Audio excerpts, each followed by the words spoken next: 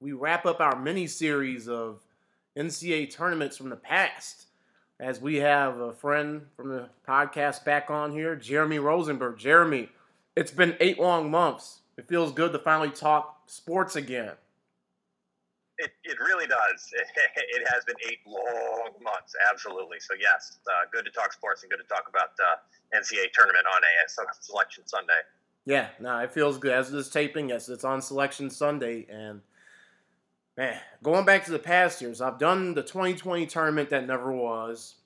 That's out already, so you can go on the Apple Podcast and listen to that at your leisure. The 2005 one will come out before this one, so it's good to relive this in a year in which we get the NCAA tournament back. But I mean, in 1996, and of course, 1996. No, I was gonna say. Yeah, 1996. No, go ahead. Go ahead. Sorry.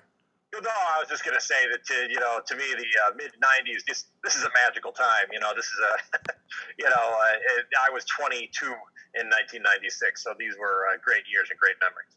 Yeah, were you at Eastern Michigan at that time?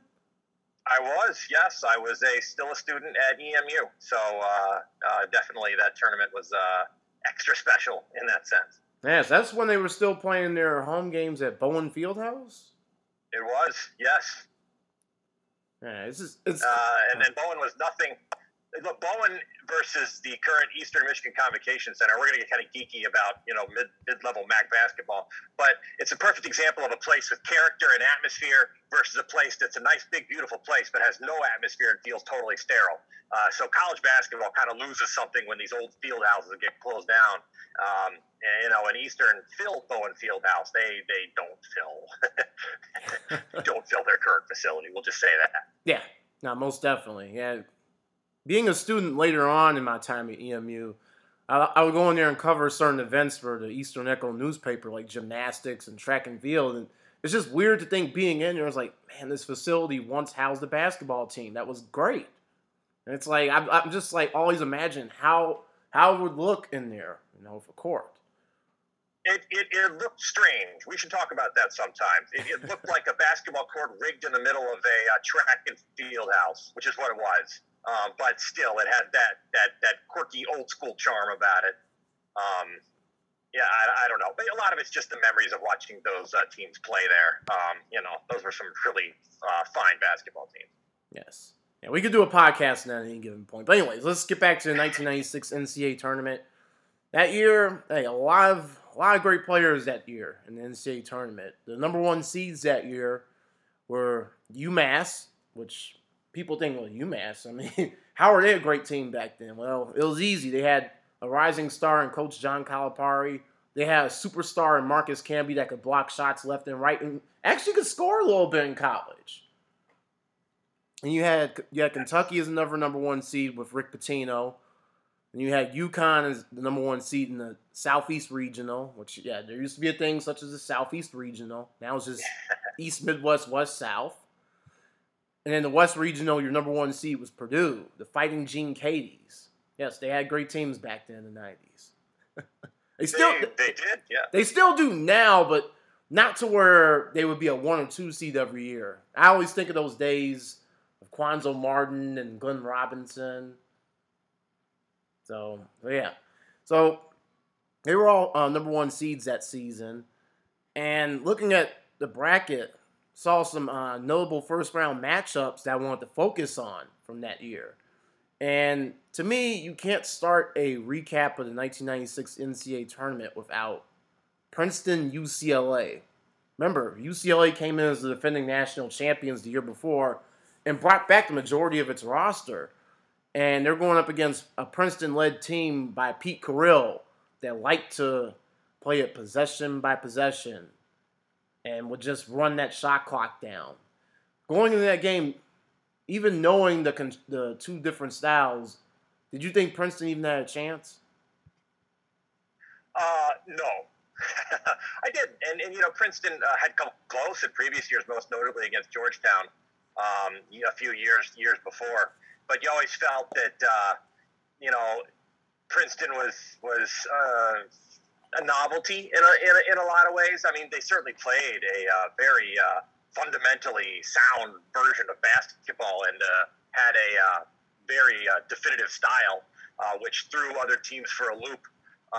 So I guess it shouldn't have been as much of a surprise as it was. But, the other side of that coin is what you mentioned, Geno, was talking about UCLA. This is one of the storied programs in all college basketball. And you had Toby Bailey and Charles O'Bannon and Cameron Dollar. You had a stacked team coming back.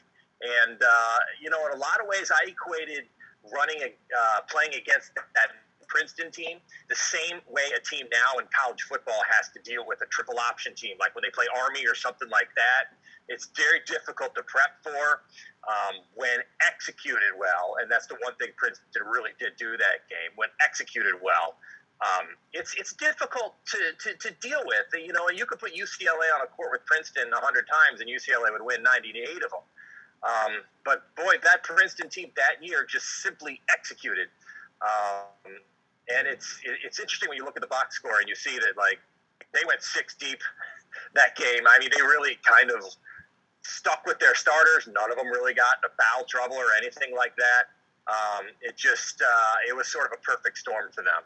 And UCLA probably a situation where it happens in the tournament where a bunch of 18 to 22-year-old kids find themselves flat-footed and just have a hard time reacting. And Princeton, like I said, was well coached and certainly executing. And it was still a 2-point game, right? I mean, Princeton wasn't going to blow anybody out, but you could probably tell the way these UCLA guys are used to playing that kind of extreme slowdown really messed with them. UCLA wanted to run. They wanted to dunk on you. They wanted to show off their athleticism, and they didn't get a chance to do that. And it sort of doubled down on their frustration that game. Yeah, looking back on it and just looking at the final play of the game, it's like 18 seconds left, and Princeton's just dribbling the clock out, being patient. And all of a sudden, you see what would be a vintage Princeton play. It would be one of the best cuts I've ever seen in basketball history, using the baseline, which is like it's insane.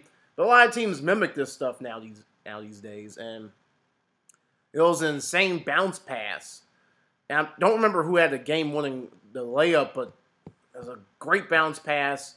Got through the middle of that UCLA defense. I don't know how it happened, because I thought watching that through the replays, I thought, maybe somebody would have gotten a hand or a leg on it, kick ball. They'd have to inbound it again, but somehow it got through, and just a thing of beauty, and it left UCLA stunned. And what was it? First of all, you're absolutely right. That's what I meant by executing. Bounce passes like that to the cutting guy. I mean, these were things that, like, Princeton ran flawlessly. And you're right. It's like threading the needle like an NFL quarterback, hitting that tight window on these passes. It's exactly what Princeton was able to do. And you think to yourself, well, they've been running this stuff all game long. Can't UCLA adapt? Well, you brought up the perfect point, Geno. Even the game-winning play, yes, it was a backdoor cut, but it was improbable. We'll just put it that way. As far as UCLA was concerned, I'm sure there was still a sense that they're down there. There's 18 seconds left, and just disbelief. How did we get into this situation? So there's probably a part of them that just wasn't 100% mentally focused on that play. Just the fear, at some point you have to imagine fear is in these guys. Like, we don't want to be, what are we talking about this tournament first thing?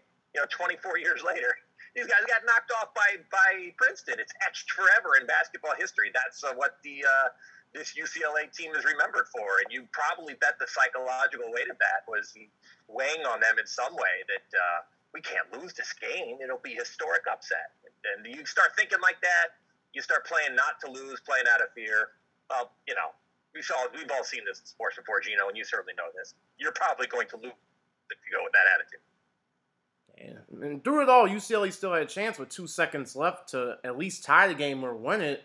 And Toby Bailey got the ball, and Princeton's defense smothered him and forced him into a very bad look, and it wasn't even close. He airballed it, and next thing you know, Princeton, they pulled the impossible. They knocked out the defending national champions 43-41, and you can actually make the argument that was kind of the beginning the beginning of the decline of UCLA basketball, and it almost feels like they've had a couple of years of Ben Howland here and there, but it feels like they haven't gotten their groove back completely since.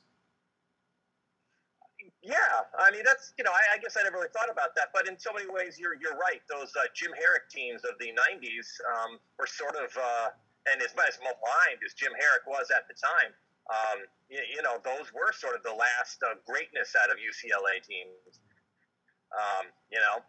Once the O'Bannon brothers were gone, it seemed like it was sort of a steady decline for a long time, like you said, with a few little upticks here and there. But yeah, UCLA and basketball is a lot like Texas and football or something like that, where okay, they're down, but any minute now this program should be back up, right? I mean, this is LA. This is the winningest as far as championships are concerned program in college basketball. But you're right, lowly Princeton knocked them back, and you're right, they kind of haven't been the same since then. And a takeaway from that game was that it also represented the birth of Gus Johnson. This was his first year calling games for the NCAA tournament for CBS. And I'll never forget that call. And it was like, man, like if they give him more tournament assignments, this could be a future star in the making. And plus, he's a Detroiter. Yes. Look, Gus Johnson, one of those guys who lets the emotion carry him away sometimes. And I think that's what you love him for, right? Yes. I mean, but also Gus Johnson is very good with sort of his, way of using the language, talking about basketball and that kind of a thing. So yeah, he's a lot of fun as an announcer. And I think Quinn Buckner was announcing with him Quinn Buckner. that year. And Quinn Buckner's another one who you're probably not going to make your top tier of college basketball announcers, but a guy who would get overcome with emotion and just kind of just react like a fan sometimes as opposed to an analyst. And it was just kind of fun to watch those two together. Yeah, believe it or not, he's still announcing to this day. He's an analyst for the Indiana Pacers games on Fox Sports Indiana. That's great. Hey, Quinn has tons of personality. There's no reason why a guy like that can't be, a beloved announcer for a team like the Pacers. He just, like I said, he sometimes lets the emotion carry him away, which, can wear you out after a while. But, as far as college basketball is concerned, it seems to fit. Yeah, that was the night game in Indianapolis at the then RCA Dome, which is now a parking lot. But let's go back to earlier that day. It was a Thursday, first full day of the NCAA tournament in 1996. The day game, the 9-8 matchup, Eastern Michigan and Duke. As a student at that time, did you really think you had a chance of being Duke? Even though it wasn't a vintage Duke team, Grant Hill was gone at that point, Christian Laettner was gone, Cherokee Parks, Bobby Hurley, go on and on. Yes, I will say I thought we did have a chance to beat Duke. This was a Duke team that was down, and this Eastern team was a special team. I couldn't wait to get up and slug it out with Duke. I felt that this was a real opportunity for Eastern to show that this specific team could punch in weight classes well above where you would expect them to be. And yes, as a student, I was in the RCA Dome for that game, and it was a great atmosphere. It was, there were lots of Indiana locals there. It's one thing you appreciate, and I think it's going to really show up, assuming they allow any fans this year, which I think they are. I remember when I was at the game, sitting behind us were these like 70-something grizzled old Indiana college basketball fans who didn't really know anything about any of these teams, just loved college basketball and showed up to watch for the day. And so I could hear them commenting to behind me in surprise at Eastern all game long. Derrick Dial would go up and put back a dunk. They'd be like, "Oh, that guy's really athletic." And, they were, as was most of the crowd that game, mesmerized by what Earl Boykins did that day. And that's when you say, could Eastern beat Duke? And it's like, yeah, they could, because no matter how hard you tried to prepare for Boykins, you just you didn't know what you were going up against until you faced it. I mean, the handle that guy had on the ball is probably still the best I've ever seen. The quickness, and then you threw in the scoring ability of a guy like Brian Tolbert, who is just a pure scorer, but a guy who could score. He could drive to the hoop and put it off the glass. He could drain a three. He could get to the free throw line. Tolbert had a complete offensive game. And putting him beside Boykins almost made that backcourt, I'm not going to say unstoppable because they did eventually lose. But as far as a team like Duke that was not up to their usual standard, they didn't know what they were in for. Yeah, Eastern and Duke were tied at halftime, and Eastern developed a 10-point lead in the second half, but had cut to 2 possessions with 7 minutes left. Did you think at that point that there was any fear that Duke would somehow become Duke and they would come from behind and win the game?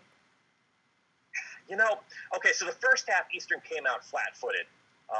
Maybe it was the pressure, maybe it was just the tournament, maybe it was Duke was a bit better, than they were used to playing. Duke had a big guy in the middle, Greg Newton, who wasn't very mobile, but he certainly occupied part of the paint. Was difficult to deal with. And Duke had athletes. They had Ricky Price, they had Jeff Capel. They had guys who could play.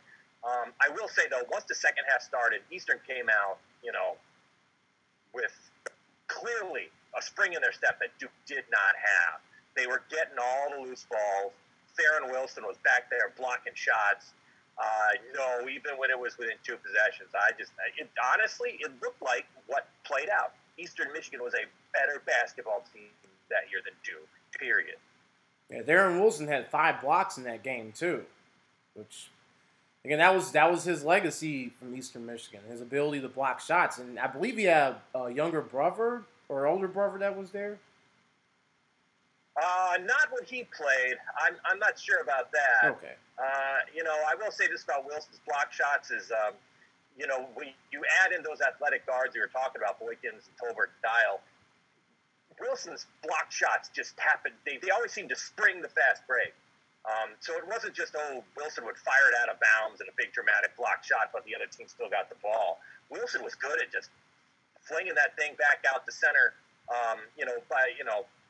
in a place where his guards could get the ball and spring the fast break. And, another guy great on the fast break was Torrey Mills. I mean, he was a dunking machine that year. And so, again, I think a team like Duke was not ready for the athleticism Eastern was bringing in that game. And then to have a guy like Theron Wilson who could block the shots and cause havoc in the middle in his own way. It was... it was great to see a lot of those guys playing at their best. A couple years later, they played MSU in the tournament and lost in the first round, and they did not play well. Now, a lot of that had to do with MSU, but that Duke game, it was really great to see that team, especially in the second half, play to their full potential. Yeah, they ended up winning that game. And I'm glad you brought up the Michigan State game because to this day, that was their last tournament appearance in 1997 or 98. It was 98 when they were in D.C. Yes. Yeah, so 98 was their last tournament appearance to this day. So these runs in the 90s were very cherished, I'm sure, for you as a student. Right. You take it for granted. I mean, you think, Eastern Michigan will be back or, whatever. You talk about UCLA and they'll be back to dominance. No, it just shows you need to enjoy these things while they happen because you don't know when it's going to be coming back. Eastern had a bit of a perfect storm. They had a coach in Ben Braun who was, a very, very good basketball coach and had been with the program for a long time. And they struck gold on a guy like Boykins that other people just, he's 5'5". We don't want to take a chance on this guy. Fine. The guy went on and had a 12-year NBA career. I mean, seriously. I mean, the fact that they overlooked on a guy like that, and then a guy like Derrick Dial, how he slipped through Big Ten schools is just utterly beyond me because as a guard, he wasn't just a scorer. He could rebound, he could defend, he could do it all. So Eastern got really, I'm not going to say lucky because Ben Braun knew what he was doing when he recruited these guys. But it was sort of a nice convergence of a couple different people and personalities and things that, spoiled us as Eastern fans. Yeah, most definitely. They ended up winning 75-60, and they advanced to the second round of that tournament, where they would face top-ranked UConn after being Colgate. A little bit closer than expected, but they hung on for the 9-point win. What was that like being there to watch some of that game, if you were even there for that part of it? I was, yes. Geno, the 1990s were an innocent time before 9/11. I remember me and my friends snuck a bottle of Seagram's gin into the RCA Dome. That game, Nice. no one's patting you down. So yes, I was at that game, and I do have memories of it. Although the Seagrams was flowing quite heavily in the second half, Eastern came out on fire in the first half. Couldn't miss. I think they were up by 13 or 15 or something at one point. Mm-hmm. But that UConn team, they were the number one seed for a reason. They had Ray Allen, man. Travis Knight. They did have Ray Allen, and Jerome Sheffer, I believe, was the other guard on that team. He didn't have any kind of pro career, but he was a fine college player, and I think he was like 6'4", 6'5", running the point, which caused a matchup problem for Boykins. Although Boykins had a great game, it was one of those situations where I felt, and funny, years later, a lot of the Eastern people, around the Eastern program, felt that team was under as a 9 seed or as an 8 seed. That bumping into UConn that early really wasn't that fair to that team. That they should have been like a 10 seed or something, or not a 10 seed, a 7 seed or a 6 seed, where they wouldn't have had to bump into a number 1 seed so early. And then that team was certainly had the talent to make it to the Sweet 16, which Gary Waters, the old assistant coach, when I had a chance to interview him years later, was adamant that not only was that team Sweet 16 capable, maybe even better, but the teams the years beyond were Sweet 16 capable. So, but it is what it is. They got seeded where they got seeded. They beat Duke, and they ran into a great team in UConn. But that Eastern team, hey, congratulations to them. They go toe to toe with Duke and UConn, two of the great programs in all of college basketball in the '96 tournament. That's something I don't know if we're going to see from Eastern again. I don't know if ever. Yeah, I don't know if we'll ever see that again, to be very honest. I mean, this was right. a special time for EMU fans and EMU students like you that went there. So treasure those memories. It's going to be a while because they're likely going to have to get a new head coach in the present day, and they'll have to rebuild from scratch. Yeah, and also in retrospect, UConn had to forfeit those games. Right, due to some NCAA violation. I forget which player of theirs was technically in violation.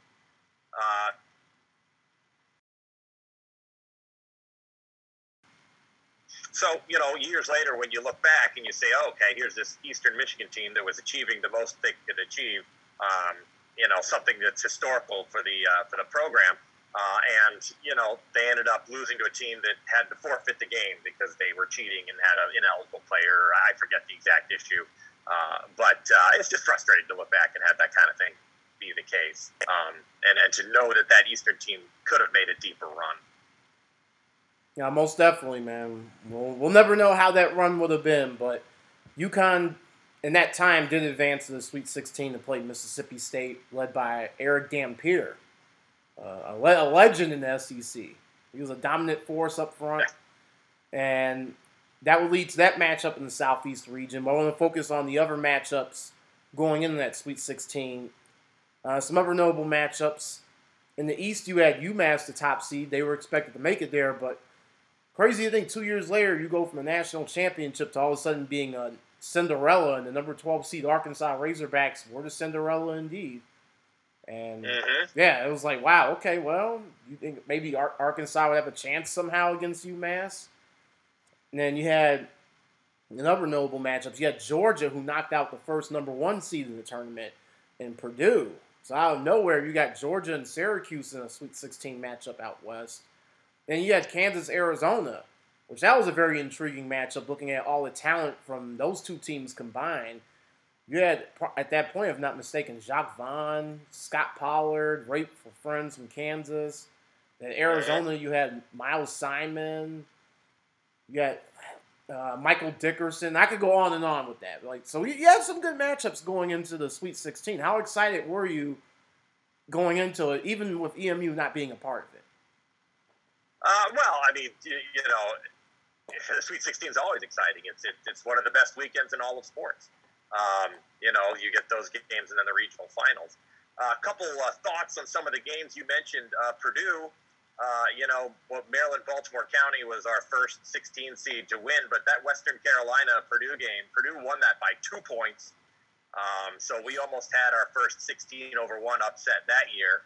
And when something like that happens, you do wonder about the next round. And sure enough, Tubby Smith in Georgia put Purdue out of their misery pretty early. You talk about Arizona. When we think about Arizona now, we think, oh, well, yeah, Arizona. You know, Lute Olson won all these titles, but back then that was not the case. Arizona had not won. Arizona was a traditional disappointment when we get knocked out early. I remember specifically Steve Nash and Santa Clara knocked Arizona out. You know, and this was a great Arizona team. They had Sean Elliott and they had, forgive me for forgetting, like Judd Bushler and guys like that. Knocked out by Santa Clara. So, you know, Arizona, there was no like, oh, these are two powerhouses. Arizona was kind of an upstart back then. Yeah, Damon Stoudemire led them to that year. Yeah. Which is weird. You had a run of people named Stoudemire in the NBA, and all of a sudden, no one named Stoudemire ever showed up again. Someone's got to bring that name alive, make that name ring out again. Yeah, you had Damon, you had Salim, you had Amari. Yeah, usually if a Stoudemire was good, he was good. Amari Stoudemire was, you know, that guy in his prime was one of the best basketball players you ever would see for a 2-year period. I agree on that one. No, most definitely, man. But I want to focus specifically on one game in particular from that Sweet 16 that stood out. And that was the Georgia-Syracuse game. And even with how the results played out, it almost felt like that game did put Tubby Smith on the radar and ultimately would lead him to go to Kentucky a couple of years after. And this one was a classic for all the reasons. It looked like Georgia was going to win the game. It looked like they were going to be the ones as an 8 seed to advance to the regional finals and continue their improbable run. But then you had, I believe, what was it? It was a shot to go to overtime before the game winner that happened with John Wallace, I believe. Mm-hmm. Yeah.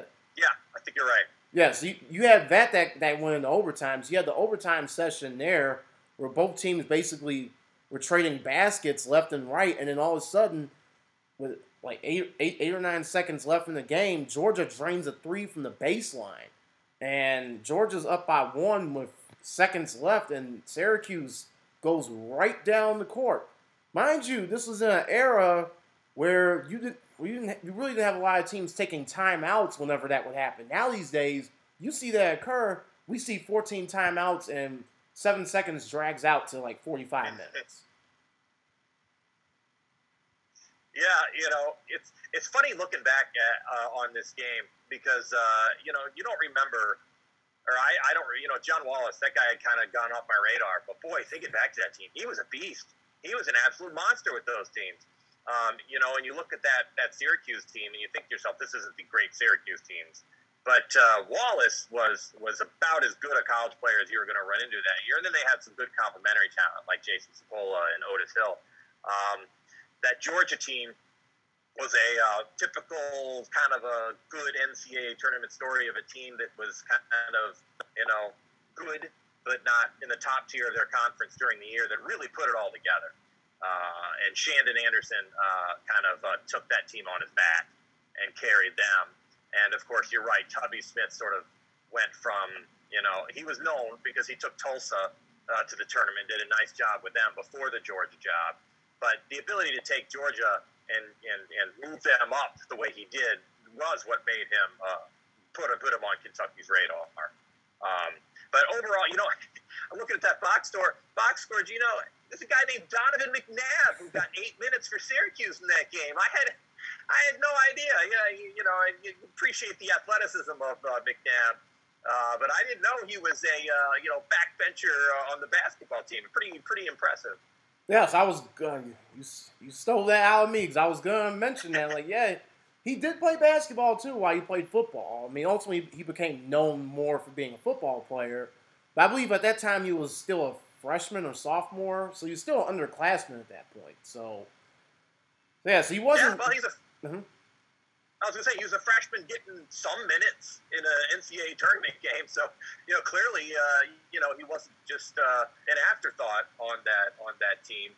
Sorry to steal that from you, but I mean you're right. Looking at that box score, that name Donovan McNabb just jumps right up at you. You're like, wait a minute. It wasn't years later, torching Michigan. And then of course, yeah, he had a great pro career. So then John Wallace dribbles the ball, and it's crazy as a big man. It was weird to see him just dribble like that. And it just felt kind of awkward and clumsy, but then it was like, well, he's got to take a shot at some point. You would think with time left, he would try to go to the rim, but I guess he felt it in the moment. He took probably one of the ugliest game-winning shots I've seen in my life. He took literally an off-balance three going forward. With still time left in the clock, I'm like thinking, I do remember watching this as a kid, I'm like thinking, no, it's not going to go in. He has no shot. This is a terrible look. And it's over. Like, there's only going to be a couple of seconds left. Georgia will have the ball. They get fouled. Time runs out. And the opposite occurs, and he pulled the impossible and made a three. And it's 2 seconds left still on the clock. And Georgia, they tried for one more attempt, but time ultimately ran out on them. And you could feel the emotion at that point. With Syracuse jumping for joy, and then Georgia being on the other side of it, thinking we're going to the Elite Eight, and it gets snatched away at a moment's notice. Mm-hmm. And that's one of the great aspects of college basketball. Of course, is the emotion and the seniors. 1 minute you're thinking you're moving on, the next minute your career is over. But that John Wallace shot, it really is a perfect example. You hit it of someone just knowing they're on, feeling it. And it didn't matter, falling away, falling forward, 2 men in his face, whatever. He was going to make that shot. Sometimes the best player on the court is the best player on the court, and it's just obvious, and they take the game over, and that's kind of what happened right there. Yeah, well, while one SEC team didn't have success that night, another did, and Mississippi State pulled off an upset. Number 5 seed Mississippi State knocked off UConn 60-55. And while Eric Dampier was the star of that team, it was Darrell Wilson that took over and scored 27 points, which was a game high in that one. And in defeat, Ray Allen scored 22. For everything that UConn put into that season, how disappointing was that for them to see their run end in the Sweet 16? Oh, I'm sure it was very disappointing for them. Not only did they have Ray Allen, Jerome Sheffer, Travis Knight was a very good center in the middle. They did lose Ricky Pierce, I believe, but no, I forget what the guy's name was. It was either Price or Pierce, the backup point guard. But really, he was the third guard with Allen and Sheffer. Without him there, it did hurt their bench a bit. That game, you're absolutely right about Darrell Wilson. Now, when people looked at Mississippi State, they said to themselves, Dampier and Dante Jones. And I get the feeling that UConn was all in to shut those two down. And there was Darrell Wilson, who just had a great game and took advantage of the fact that he wasn't being guarded as closely because Dante Jones and Dampier were attracting so much attention. UConn, at some point, Ray Allen could only do so much. He played 40 full minutes, and he certainly, he was 4 for 10 from three. He didn't have a great game, but he certainly had a good enough game. I just don't think he got the supporting work around him that game. Sheffer was 1 for 7. They cooled down a bit. Maybe tussling with EMU kind of took something out of them. But that's just pure speculation. The truth is Mississippi State took advantage of a fact that they were hot, they were having a good run, and they had a guy in Darrell Wilson who stepped up when he needed to.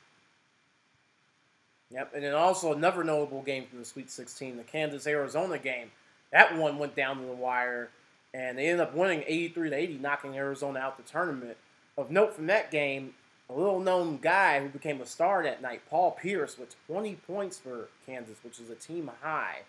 And then for Arizona in defeat, it was Miles Simon who finished with 21, but off the bench, Michael Dickerson also had 21 points. Just a lot of stars in that game, and for Kansas to get that win, you're thinking now, well, they're one game away from going to the Final Four against Syracuse. Especially, and granted that Kansas-Arizona game was a, hard-fought back-and-forth game, but the dramatic way Syracuse had won that Georgia game looking like they were going to lose, coming back, winning in overtime. A lot of times that drains a team and they just can't get up emotionally the next game. And this is one of those areas where Boeheim seems to be very effective at, is keeping his team focused through the tournament and getting his teams to win ugly when they need to. That's a Jim Boeheim trademark. When he makes a run, there's always an ugly game or two in there that Syracuse wins. And I think a guy like Boeheim, knows that if you're going to make a run through the tournament, you're going to have a few games that you're not going to be your best. Your players aren't going to be your best, but you got to somehow, gut your way through it.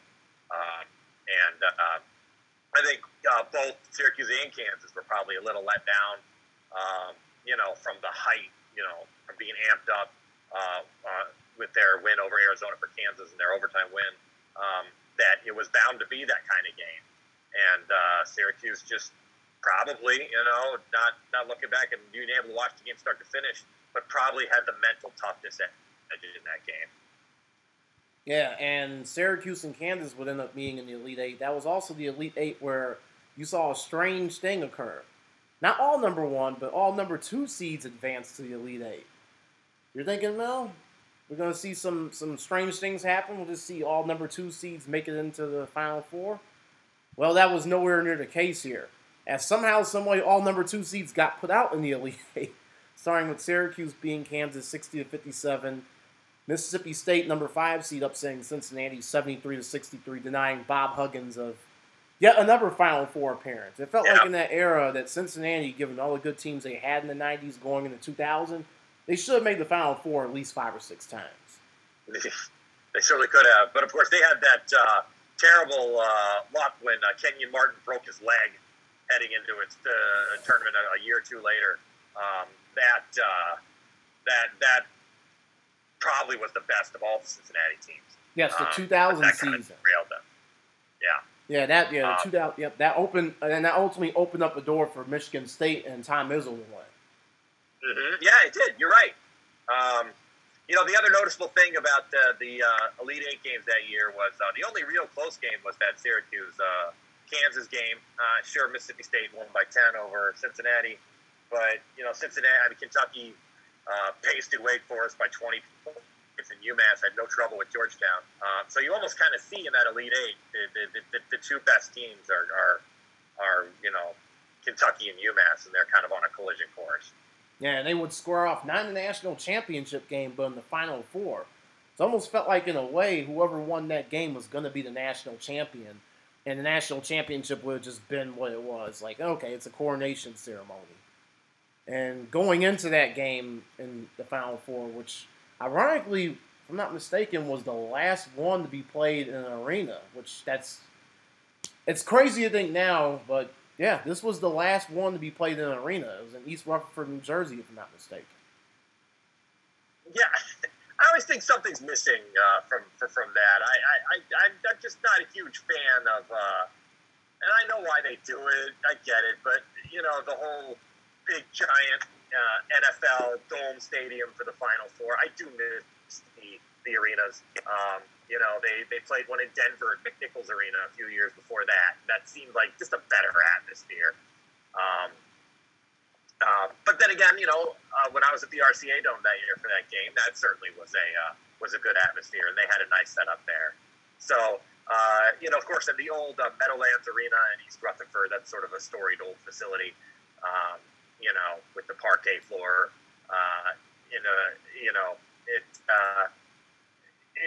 You do miss that, but that's one of those things from the past where you're just kind of like, wow, it's just not going to happen again. Even this year when they probably don't need to play in a dome, they are playing the Final Four at Lucas Oil Stadium. When really they could play it at Hinkle Fieldhouse, and that would probably be pretty cool. It would be, but even in a pandemic, it's all about making money, man. You gotta maximize seats, man, given the capacity limits. Yes, for sure. And you can't blame them for that. I mean, and people want to go to the games, right? I mean, it's not like they're played in these giant domes and no one's there. They are packed to the gills. It's just weird watching a game. I remember in, I think it was 2010, I went to the Sweet 16 games down in Detroit at Ford Field to watch Steph Curry play, and I was way up high. And it's just a weird way of watching a basketball game, being sitting in way up high in a dome stadium trying to make out what's going on the floor. Yeah, if I'm not mistaken, they didn't even cover the tarp up. They had everything exposed, if I'm not mistaken. In that one they did, yes. Detroit, they absolutely had it completely wide open, which, again, felt a little weird. When I described the RCA Dome, they had a big tarp up and bleachers set up there that made it feel a little bit more intimate. But, hey, that's the nature of it. And, there are plenty of things to miss about sports, the size of the arenas they're playing. I don't know. It seems to me like that's just the way it is. We just have to, that's just the way it is. Well, UMass and Kentucky played in the national semifinal. Very close game, but then ultimately Kentucky found a way to pull away, and they won 81-74. And the star of the show, which would ultimately become the most outstanding player of the tournament, Tony Delk had 20 points on 7 of 16 shooting, and then Antoine Walker helped chip in for 14 points. That team was very loaded that season. Look at the talent that was across the board here. You had Derrick Anderson as your guard, Walter McCarty, before he got in trouble, Anthony Epps. Anthony Epps, and I think your bench was very loaded then too. You had Wayne Turner, you had Jeff Shepard, and some guy named Ron Mercer who would become the star. I was about to say, Ron Mercer was probably one of the most talented guys out there. And then a little used freshman named Nazi Muhammad, who could come in and just disrupt things a bit. But yeah, that was more so Antoine Walker and Tony Delk's team. And of course Walter McCarty, like you mentioned. But Walker was usually the best player on the court wherever he was playing. And Tony Delk was a perfect example of sure, you got forwards that are really great like Antoine Walker and Walter McCarty, but to win in March in the NCAA, you need to have great guard play, and Tony Delk really brought that. Yeah, and the great guard play continued in the national championship game after Syracuse beat Mississippi State. You had Syracuse and Kentucky having a showdown here. You had Jim Boeheim, you had Rick Pitino. Jim Boeheim was going for his first national championship at that time, which is crazy to think. It's like you didn't have a national championship through all this, and then Rick Pitino going for his signature championship. Even through all the times he got to the Final Four of Providence, got close with Kentucky a couple of times going to the Final Four. It was going to be somebody's night where they would finally have their breakthrough, but ultimately it would be Rick Pitino and Kentucky as they won 76-67 over Syracuse. And Tony Delk had 24 points, as I said before, named most outstanding player of the NCAA tournament. But then Ron Mercer, we talked about him moments before, 20 points off the bench. And then John Wallace in defeat had 29 points, and Ty Bergen had 19 to contribute for Syracuse. How big was it for the brand of Kentucky to finally get that national championship, and for Rick Pitino to get that monkey off his back? In retrospect, it was very big. At the time, Kentucky felt kind of like a villain. Pitino was taking over this program that was, reprimanded by the NCAA to say the least. Pitino, he's a controversial guy. He was then, he is now. And he drew people who strongly disliked him. So Kentucky had a bit of the aspect of the villain, whereas you're right. Jim Boeheim in Syracuse, you look back and in '86 they were close, in that Indiana McKee Smart game, and how is Jim Boeheim not won? So there was sort of a sentimental, hope for Syracuse going into that year. But as it was with so many Kentucky teams, years that they've won. It just, Kentucky was sort of an unstoppable steamroller that year.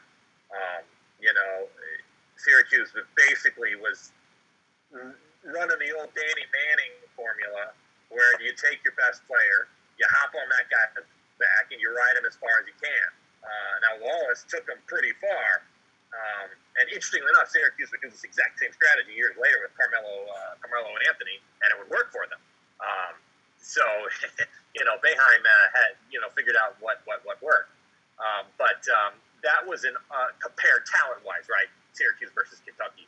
That was an undermanned Syracuse team compared to the talent Kentucky brought when they had a freshman like Ron Mercer that could bring off the bench, who probably was as good as anybody on Syracuse except for John Wallace. It was sort of, it felt kind of inevitable. But the game itself wasn't a blowout by any stretch of the imagination. I mean, Kentucky kind of had it under control, but it was always close enough that if they got cold and Syracuse got hot, things could have been different. Yeah, and Kentucky, for them, it started a streak of actually getting to the national championship game. They got there 3 straight years, which is crazy to think. They basically had their own mini dynasty. They got back the next year, which is an instant classic, when they played Arizona, and that one got to overtime before Miles Simon took over and got his signature championship and got Olsen to his signature one too. And then next year, with Tubby Smith by his side, Rick Pitino gone to the NBA, trying to be a star at the Celtics. Know how that worked out, but yeah. And Antoine Walker didn't quite work out there as well. Yeah, he tried to replicate that Kentucky formula. Nah, they didn't. It's not the same. But next year, Tubby Smith was there. They had 2 championships in 3 years, being Rick Majerus in Utah. And we've actually talked about that on a previous podcast. You go back in the archives, we talked about the 97-98 Utah team with Chris Kedowitz. So you can go back on there if you want full details on that. But 2 championships in 3 years, a good mini run for Kentucky. Definitely. And that was sort of Kentucky's back, and that sort of set Kentucky up for the future, right? Where after Tubby Smith, and then they would eventually bring in Calipari, and Kentucky would put another dynasty together in the early 2010s. It did put Kentucky back on the map as a place where ultra talented basketball players go, and that has not changed since then. That Arizona team you're talking about, can't not mention Mike Bibby. Freshman Mike Bibby. Yes. Now Miles Simon was the leader of that team, but without Mike Bibby running the point, that Arizona team doesn't win anything. Yes, always good to bring up Rick Majerus, one of the great personalities in all of college basketball. Gone too soon, but it was certainly a testament to him that he got a Utah team that, no one saw that team going to the finals to take on Kentucky that year.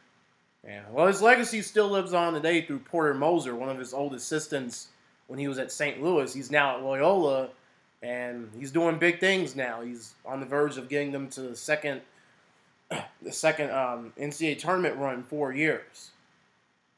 Seems like it. Loyola is peaking at the right time. The other legacy of Rick Majerus was, I know they haven't won anything yet, but getting St. Louis University basketball back on the map, or on the map in a way.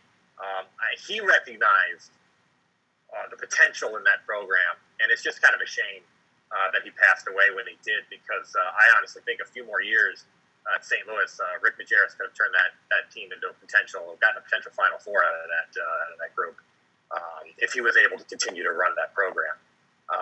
But it didn't happen, and it is what it is. But Rick Majerus, honestly, one of those just overall beloved people in college basketball.